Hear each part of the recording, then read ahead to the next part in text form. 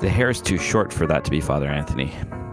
It's too short and too thin, unfortunately. And the voice is not. I'm trying to think of the right word for this. It's not nasally and whiny enough. I can't tell if you're describing his voice or his attitude by the whiny Why not part. both? Oh, it's funny because you can make fun of him. You can make fun of Father Anthony, but when I do, he drives to my house and beats me up Yeah, but isn't that why you're married? so that my wife can protect me. Yes. She normally does. She seems like the type of person who wouldn't take, no guff from people. Riley is a powerful, strong, independent lady who chose to let someone in on her awesome life. And that's me. I mean, people can't see us right now, but Riley is standing behind him with a threatening look. So So everything is good and happy. Hi, everyone. I'm producer Nick. I am Father Harrison. So quick thing is, so we were supposed to record on Tuesday. That was the original plan. And I know this doesn't help the memes because I always we're not cold up in Vancouver Island. We never get snow up here. We got a massive dump, and it's actually quite cold this week. I mean, it sounds like it's getting cold everywhere in North America this week. It's supposed to warm up tomorrow, but that meant a lot of shoveling with the Knights of Columbus and stuff of our sidewalks and property and stuff like that. So I had to cancel recording on Tuesday, and then Father Anthony's kind of busy with parish stuff today, and it's almost Christmas time, so everyone's kind of got a lot of stuff. So, but I was like, hey, we got to record something because we didn't say anything about not recording for 2 weeks. We're not going to record next week. Christmas week. True. Everyone deserves a break during an octave, in my opinion. Especially me. That's right. Do you get all Christmas week off? Yeah, it's been a tradition at my parish for a long time to give Christmas through New Year's off, and that's just a nice thing. Of course, during a staff meeting, he accidentally said, "Well, it's cheaper than giving you guys a raise." And then at the next staff meeting, he apologized because he felt so bad because some people on staff didn't think that was funny. I thought it was funny because I'm like, I know we're not getting a raise. I work for the Catholic Church. We just don't get those. I always close the office, for Christmas week because it's busy in the office, lots of extra stuff. I try to pay, I think, actually fair wages, competitive wages, because I think that's important. As a pastor, we don't roll in the money like you guys do, though. But I actually have one salaried employee, and that's about it. Oh, but man, I think we have something like my parish has something like 26. It's pretty chunky. It's a chunky. Yeah, parish. I've got a few people on like contract, like some music and religious ed, and a bit of custodial, and that's about it. That's all we can really afford. So if you could afford five I'd like employees, what would you hire? I've actually been pondering this. I've actually been pondering this because we're doing a retreat with some for around these questions in the new year for some people in the parish who take leadership roles and stuff to kind of discern these things. Like, how do we spend our money? What do we have goals for these things? But not in like this pragmatic way, because I am anti-pragmatism to its strongest degree. I have innate distaste for those things. But like, what's the nature of the church, and how do we act out of that as a parish? And then that gives us like practical goals that's not pragmatic, if that makes sense. Yeah. So anyway, so these are questions we're asking because I'm like, I think about these things myself, and I think,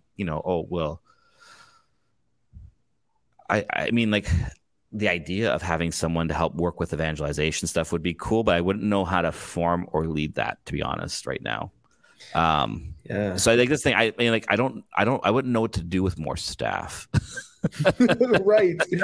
It's kind of like if you have, with all the things that you have to do and how busy you are, you have to find someone who you have a really good conversation with, say, oh yeah, do that, and then trust them and check in, Yeah. So I mean, but I mean, I have some ideas for the parish we'll talk about here in a second. I've kind of shared a bit about them before, but I think if that model works, we're not going to have to worry too much about hiring employees anyways, because things will become self-sufficient in many ways outside the parish building, in homes and stuff like this.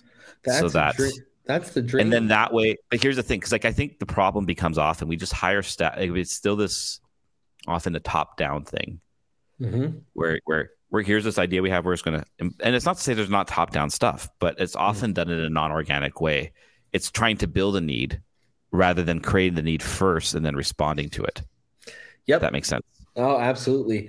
But so our Protestant brothers and sisters used to try to get more things happening in the home. But since COVID, they're like, oh, no, you have to do this stuff on our campus now because you have to worship here and give us money. So they're totally making a U-turn on like let's do Bible study in the home. Well, I think, and the idea is for me, homes, I have a whole theology around this, really around like why place matters, why home matters and everything, but that the parish building is meant to be, gathering then for your larger events and and to make it more liturgically oriented, because it's what it exists for, and that's what it's meant to symbolically manifest itself as. So this is probably some of the best banter we've ever had, because for people who don't like banter, we just started talking about a topic. We just started talking. We started talking. Pretty wild. Yeah. I mean, yeah.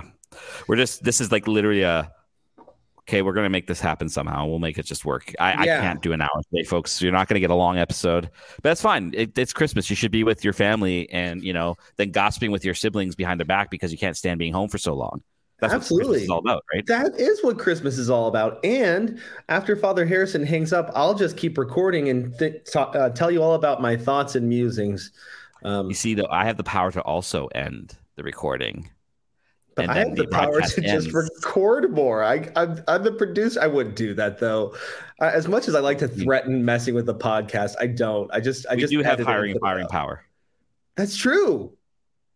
Oh, that'd be such a bummer if you guys kept doing the podcast. I'd be like, thanks for getting me a wife and a kid. Bye. Oh, no, I'm not saying we stop the podcast. I'm just saying we just fire you. I know. To see someone like Taylor Schroll edit the podcast every week, he would do a fine job. He's very talented. But I'd just be sad.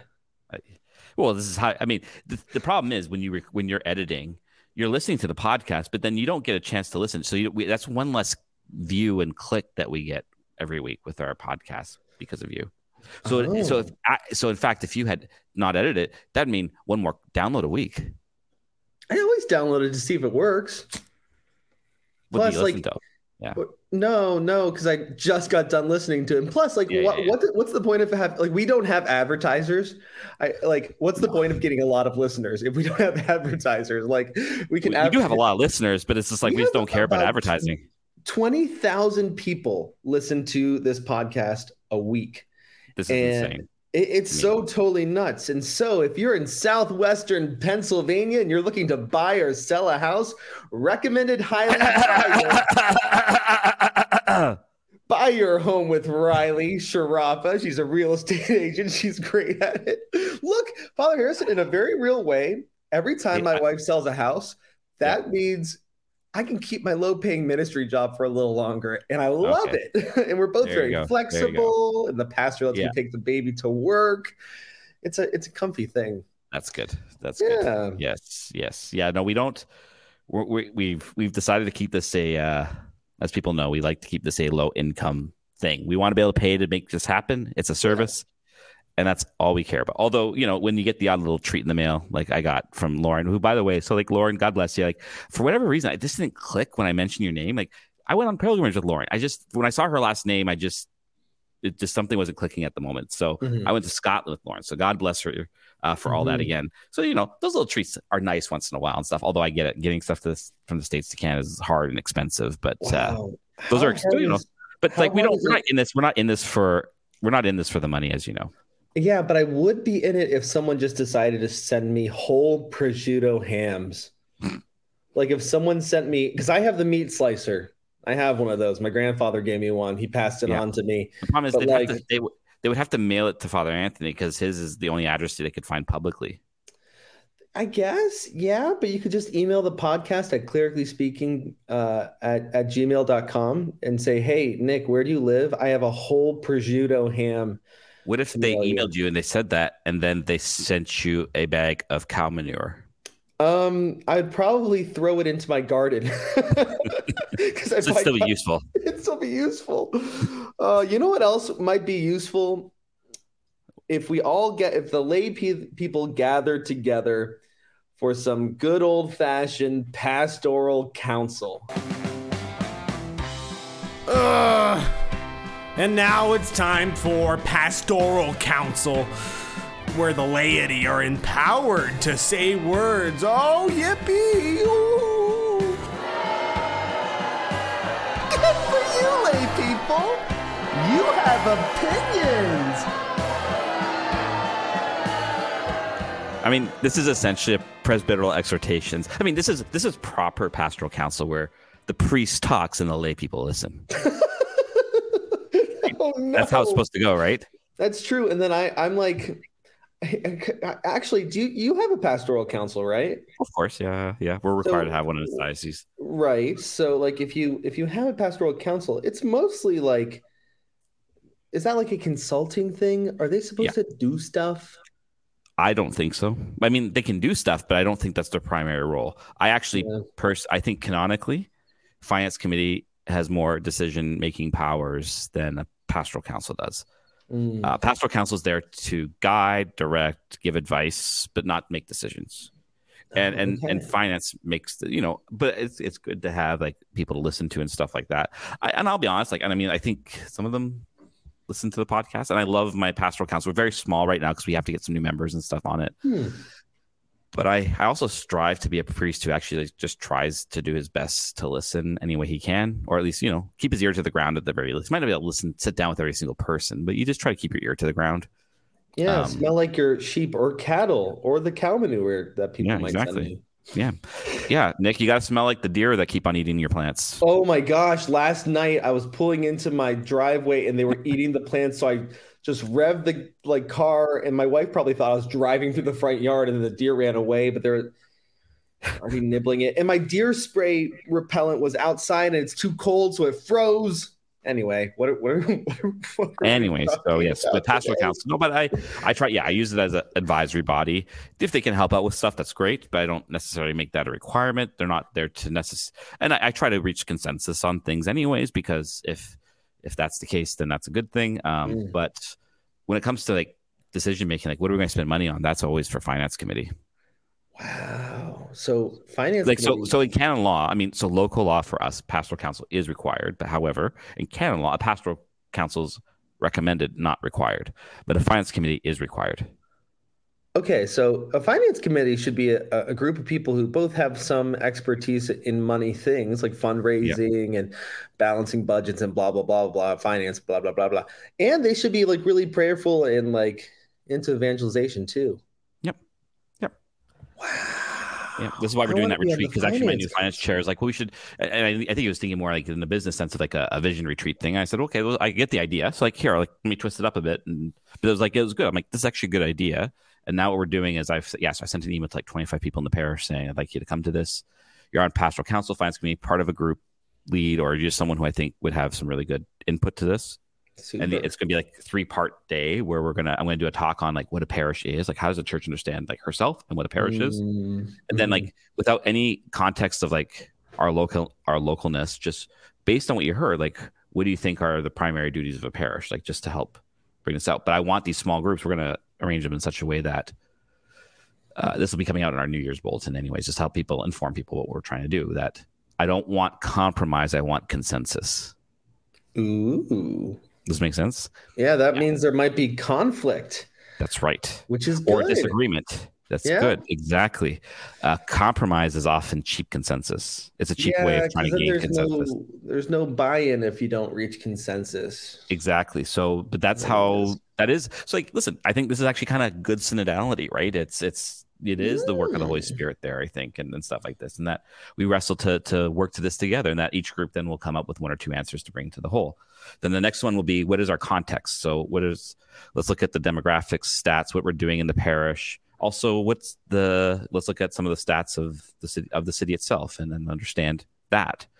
And then based on that, I'm trying to remember everything I wrote down now. Based on that, you then have another breakout session based on just those needs and based on what you heard first, like just how would you respond to that in general? And then the third part would be then, okay, well, we're going to try and put some numbers together. These are what things cost. So these are some more particular projects we have on some rental projects we think we need to do. Some ideas, maybe hiring more staff. But if we did, what would they do? How would we do this? And this is what they would cost. So based on this is what your budget would be. So wait, do we want to fundraise? Do we want to increase our giving that much to get to this? Well, then how are we going to do this? The idea is to kind of make it visual, and then it's not going to make a final decision, but then we bring this to finance and pastoral council to come to some more concrete things. And then we can present this to the parish saying, without it being I'm not a big fan of mission statements. I'm not a big fan of having to put a 5-year plan together. I don't think those things are good. I think you need to leave for the Holy Spirit to do his work. Right. But I think you can say this based on all this, this is the concrete stuff we're going to do. And we want you to be a part of that. And this is how you can get involved. This is how you can help. This is what we need to do this.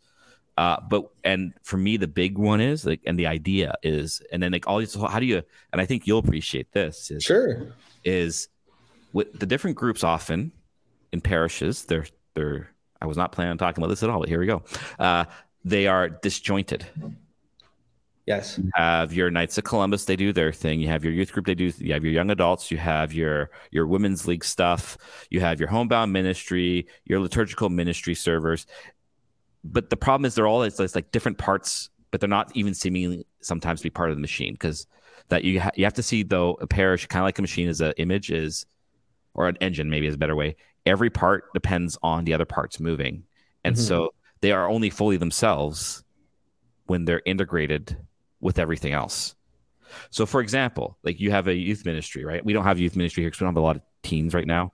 And young adult more and I'll talk about that in a second. But so you have a youth ministry. It's okay, you want to do this? We want to do the youth ministry. Great. How is this going to integrate into them when they transition out to young adults?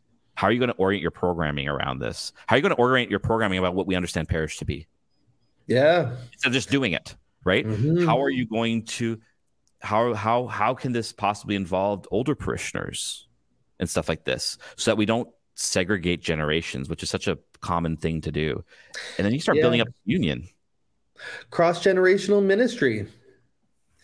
It's totally what we do in youth ministry. When you start off year one, you just don't want to throw really fun events and get everyone hooked. Wow, it's so much fun here. Okay, then you raise a bunch of money and send them to those experiential, wow, Jesus is real experiences, whether it be a camp or a Steubenville conference or something like that. Okay, then the mentorship starts. So you find really, really holy adults, young adults. You need a variety to make this core team of volunteers as a family to mentor these teens while we still continue fun activities, but all the other pillars of formation, right? So you do all of those things really, really well.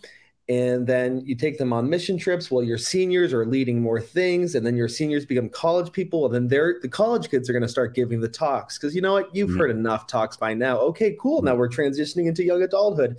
And then hopefully you don't join a young adult ministry per se. You just are in a ministry, right? You just find what you like doing. That's the hope. But we're 3 years into that, and it's slowly starting to happen. You need it takes so stupid long to build a culture. Oh, it does. And that's the thing. And this is the thing. We want X, Y, and Z. And you know this, I'm sure too. We want the youth to be involved with this group. Okay. Why? Serving. Well, why? Pancakes. Well, we want a future for our group. Well, why? We want our group to survive. Well, okay, great. That doesn't, and they may not say it exactly that way, but that's often what they mean. That is what they mean. That's great, but that's not going to sell a young person, and you're not showing how you can integrate them in your life. Because for me, it's about if we can help the parish orient around this more. You can have this is the thing. I don't mind having a young adult group and stuff like that. That's fine. Yeah. But that it doesn't get closed off into itself. This is the thing. I think that's the big thing. And then it helps because if you're saying, well, I know I just want to do a youth group. I don't care about that other stuff. They'll say, well, then you're not doing one. Or I want to do this homebound ministry stuff, but I don't want to involve young people. Well, no, then you're not doing it. Because you're not trying to live out communion. I will say this though, until the teens are hooked, and by hooked, that's just silly language to say. Yeah. Until they fall in love with the Lord, I will not bring them into any other ministry. Oh no. No, I'm not saying that, right? I'm just saying, but that the whatever particular ministry we're doing within the parish does it has an openness towards it eventually, right? Sure. Yeah, because there are teens now who have their hearts are so in love with Jesus. They're smart, they're holy, and they ask about other ministries. And they're like, I want to do we have a senior connection ministry, where we go out to seniors' homes and we work on them. And for a while, it was like, no teenagers allowed. We want to do serious work. I'm like, I get that, but what if they had a mentor? What if they had someone with them? And they started allowing that, and even more and more flexible now. But it's like, good. Let the teens naturally, if they want to do that, because it's like a mini mission trip on a Saturday, let them do that. Yeah, exactly. So this is the thing. And this is definitely kind of getting rooted in some deeper theology for me, is the parts of the whole. Okay, so like if you put it more concretely, the particular ministries of a parish are only fully themselves when they're in the communion of the whole. And so they have to be integrated, and at least there's an openness towards these things, so that it allows them to actually be most individual, if that makes sense. Yeah. When is the members of the church as members of Christ's body most themselves? When they're most in union with the whole, which is Christ himself. So it's the same thing with, I think that's a principle we should then apply to the church and to particular parishes, etc. You let the communion of the whole become the principle that you act out of and towards, and you let that imbue itself organizationally and everything. Things start popping up, and then it's like, well, then people start having good experiences more. They start giving more, and then it's like, well, we want to do this now, but it's also it's not self-centered about. But this stuff takes time, because people are like, we want to see more young people. I'm like, well, great, but that's going to take 3, 5, 10 years to actually get there. Absolutely. Because you gotta get their parents first, because if their parents aren't coming, they're not coming generally. If you're talking about teens, for example, so we have to start there first. Or in our parish, for example, we have a lot of kids, got a lot of young adults. We don't have a lot in between at all. Wow. So for me, it means more like we have a few teens, but not many. So for me, it's more of a let's focus on those families and those kids. And then as they grow older, we have a base now to build youth ministry out of eventually, that they can then eventually come into with the young adult ministry and everything. And then, but that they're not just separated off either, that they'll get involved with the Knights of Columbus. They'll get involved with the Catholic Women's League and stuff. Why? Because they'll see that everyone will see each other's life. And I think this is the big thing for me is my hope and prayer in all of this is, and we talk about these generational differences, and I think we allow them to take over too much. This is where, again, mutual listening is so important. It's important for the young to listen to the old for a variety of reasons. They have more life experience, etc. It's also, I think, at this stage of the history of the church right now, it's important to hear what things were like before the council, for example, so that we don't romanticize and realize things actually maybe weren't always great in the past. Right? Right. So there's that. And and I think there's a certain level of respect that should say that the young person start with that first. They don't have as much, they haven't earned as much street cred yet, if you will. And a lot of these people, even if they may not always agree with things about liturgy and everything in the church, they stick around, and that's worth something, I always think. Yeah. I really do. And that's not to say this is not trying to generalize, but I'm just saying that these are general experiences, right? But then and in that listening, then they'll listen to the younger ones and say, well, why do you care about like beauty and liturgy and stuff like this? But then there's a mutual, and then they say, well, I don't have those painful memories. So that's helpful. I want you to know, like, I don't want that church either, where everyone got hurt and stuff like that, you know? You ask my average teen, if you ask my average teen, like the 33 button cassock, they're like, whoa, that looks so cool. Why doesn't everyone wear that cool cassock? Right. And you got the old people who are like, wow, they think they're better than me. I'm like, what? That couldn't be any more different. Sorry. Because they've been siloed off. So we have to stop the siloing. Yeah. It's not very Catholic. It's not. So these are ideas and stuff that keep on swimming through my head in my parish, and see how it works. Again, I'm not practically minded, so I hope it comes together. Sure. But, I mean, if the principles are good, though, and someone can carry it out in a practical way, that could work. See, now I need to tell you this, though. I'm doing it a little bit opposite. Not in all aspects, but in one example that I think you might find intriguing. So I just try to throw the coolest, most fun events and spend money on them, because we have a lot of idle teens, you know.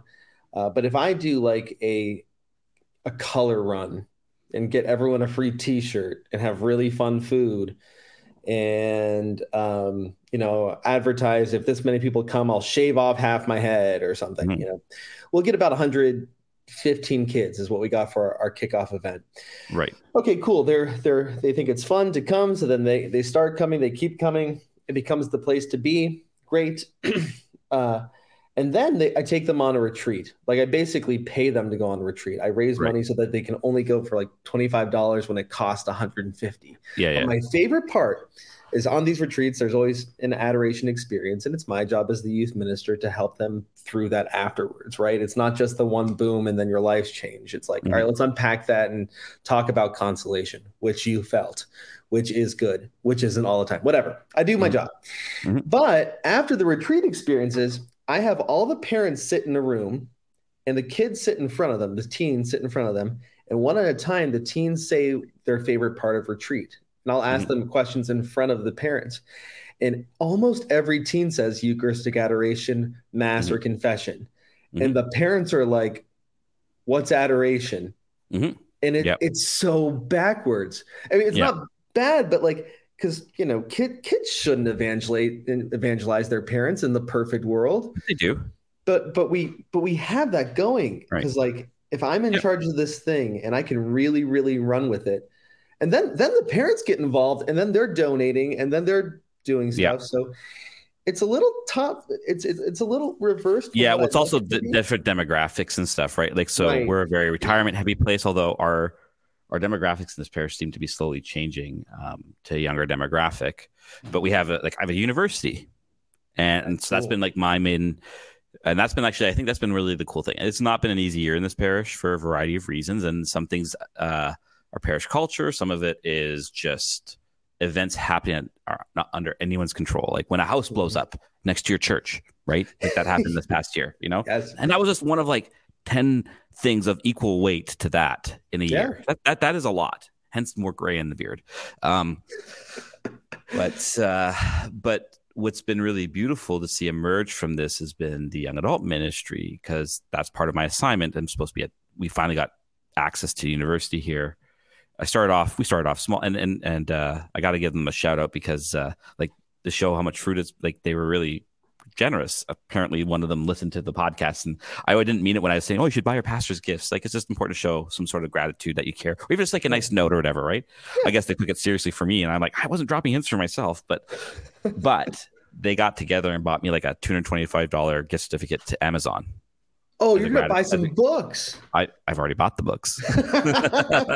Oh man, but I was like really touched by that. I was very tired that day because I woke up at 3:30, but I was very touched by their generosity and that they cared, right? And so shout out to all those who listen. I can't wait for someone to be touched. No, I cannot wait to be touched by the generosity of our listeners when they send me full prosciutto hams straight out of Parma, Italy. That's what I want. I mean, oh no, you don't have to. It would just be nice to give youth ministers. Don't give us cookies. You don't need cookies. Don't give us chocolates. We want prosciutto or wings. I like wings, buffalo wings. Anyways, now that you've done your meat evangelization for your inbox, I'll do this brief but I was just kind of reflecting because our young adult ministry is kind of blowing up right now. I think we've got 40 people on our contact list. We started off with 12 at the beginning of the year. That's big. September. In a year? That's big. In 4 months. Yeah, that's big. Yeah. And it's been really beautiful to see how people are coming together and everything. And it's a very simple format I do. So I host it at the rectory. Okay. Twice a month right now because that's all I can do. Thursday nights and potluck dinner. Nice. Start off. Easy. And so that's been I start dinner first, but I can't.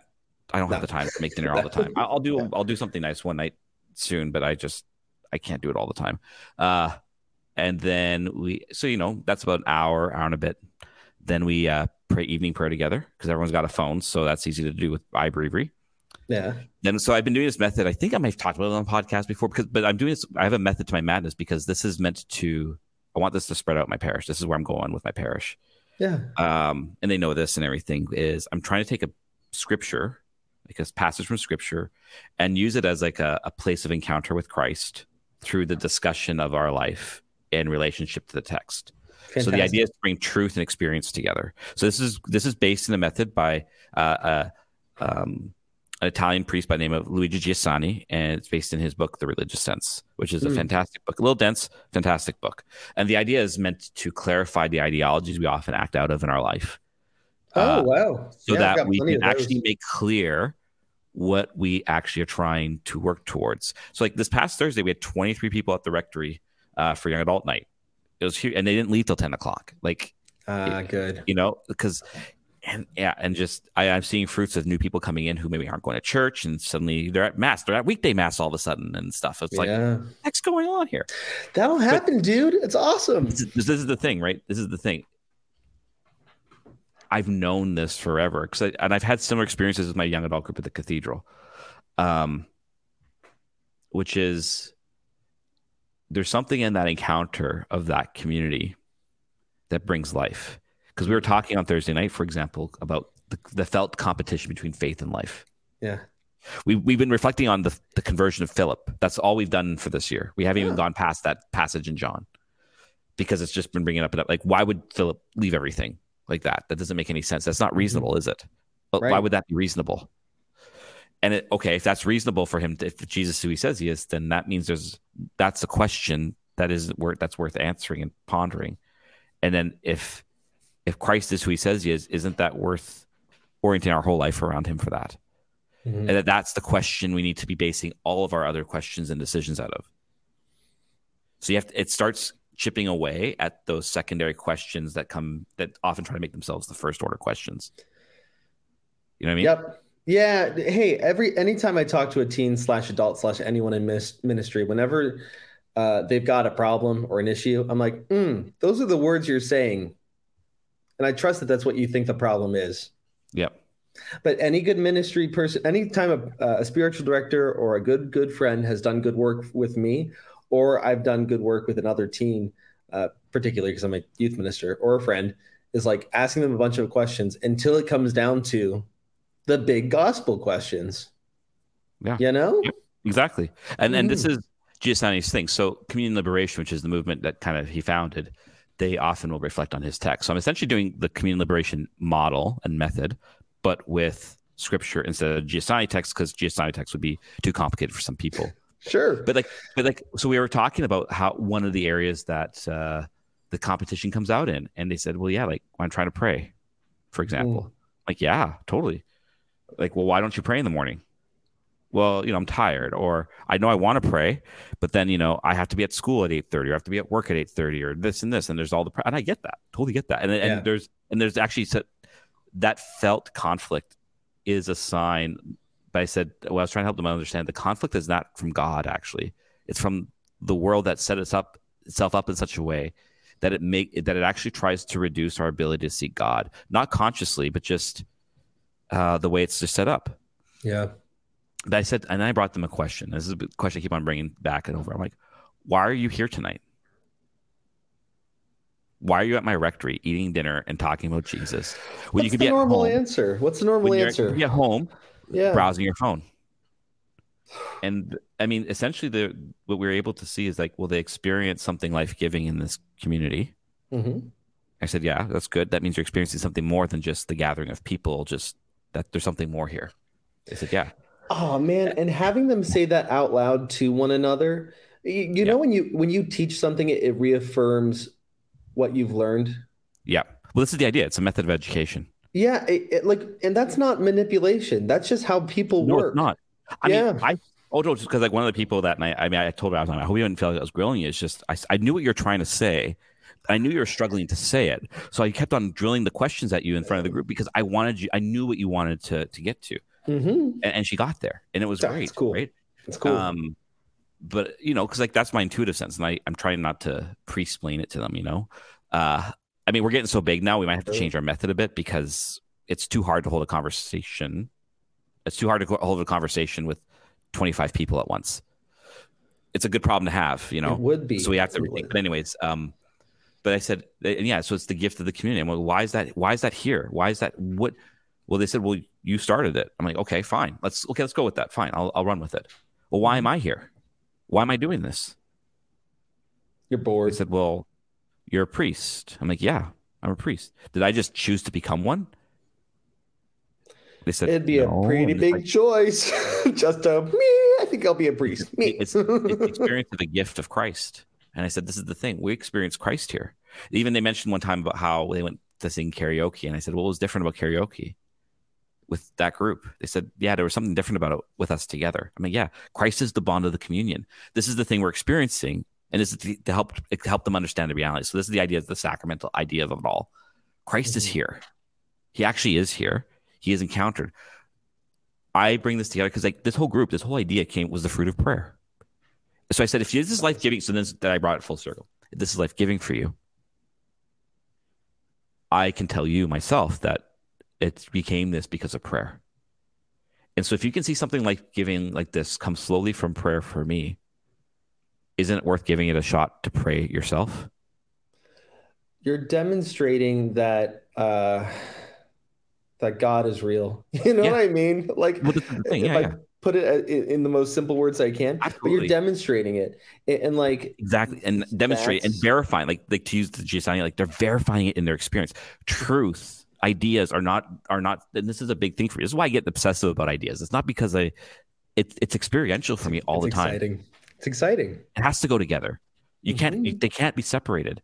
And so you use ideas to enlighten the experience, and not in this like modern, experience is whatever you want it to be. No. There's something objective there and true. Yeah. Well, it's like when, so what I did at one of my middle school sessions, I had them do imaginative prayer. Yeah. Some middle school version of St. Ignatius's imaginative prayer in scripture. And then I had them like go to their small group leaders, myself being one of them, and say what happened to them in prayer one-on-one. And teens would come up to me and be like, I don't know if I was just thinking this, but this is what I think Jesus said to me. And they'll say something so profound and like beautiful and straight out of scripture and they don't even know it. And I'm like, now's my chance to prove to you that wasn't you just kind of thinking. Yeah. Like, how do you feel? How did you feel when that happened? Like, really peaceful. Like that's never happened before. I'm like, exactly. Shaking them, be like, this is the Lord. Yeah. And this is the thing. And so why do we feel this competition between life and faith? Not because of faith, but because of life. And because it isolates, it silos, as I was talking about, it suffocates us. It blinds us to being aware constantly of the presence of Christ that is always in front of us. And so the idea is by these experiences, it starts to help you see life differently, to see Christ differently. So you can actually see your life in such a different light. You see Christ in front of you, and then you start making your choices on that. Then it's questions like vocation start coming up, and how to serve more. What has been beautiful to see, my young adults, they've already taken over one of the Sunday coffees for Mass as a group. And some of them help out with altar serving or other liturgical. Some of them are helping out in the shelter, the emergency winter shelter in our parish. Yeah.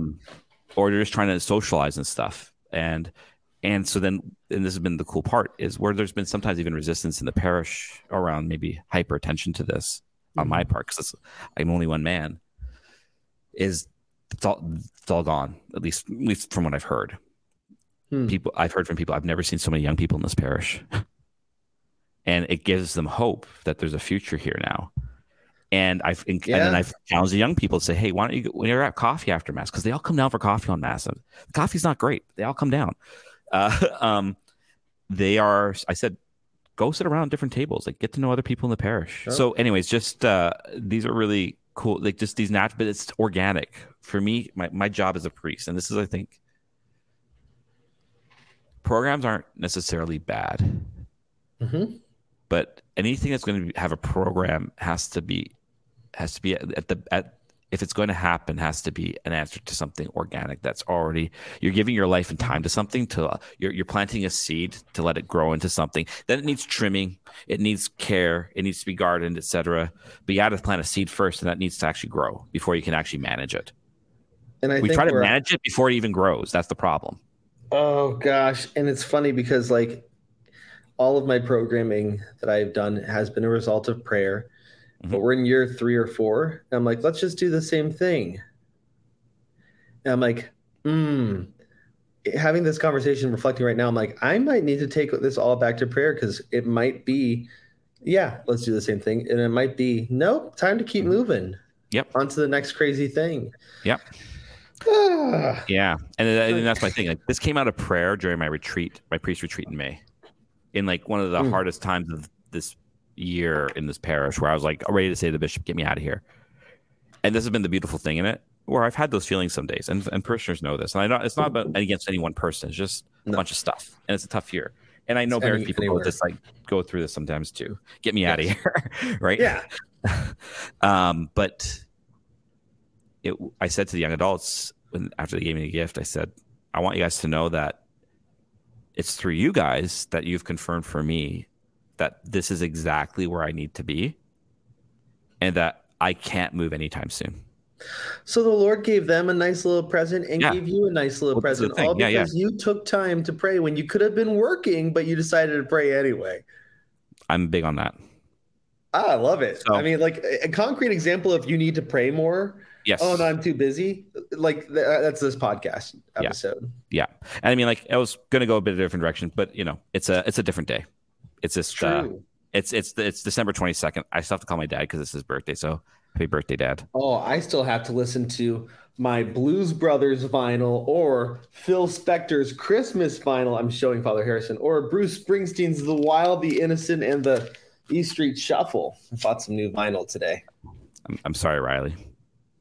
She's not here right now, so I get to listen to it. Nice. Cool. So that's about, I don't know. That's all I got right now, I guess. I was going to go with some other stuff, but that's fine. It was a good conversation, I think. I enjoyed it. Yeah. Pastoral Council, young adult stuff. Hey. And parish stuff in general. I can do Father Anthony. Thank you for listening. You can reach us at clericallyspeaking.com. Do you have a theological emergency? Call 412-912-7995. I should know. I came up with the number. Where can they find you, Nick? Oh, they can find me at Papa Sharapa on Twitter. If you can spell it, there's no way. You can find me on Twitter at FR Harrison. Contact the podcast anytime you want to. Send prosciutto hams. No, email me if you have a lead on cheap.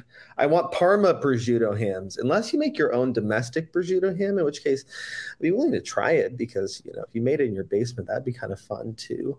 So depending on the salt content, I don't like prosciutto cotto. I like prosciutto crudo. So definitely the Father Anthony's gonna be like, we're never bringing Nick back again unless he gets the benefit of the prosciutto that may eventually come up to the house.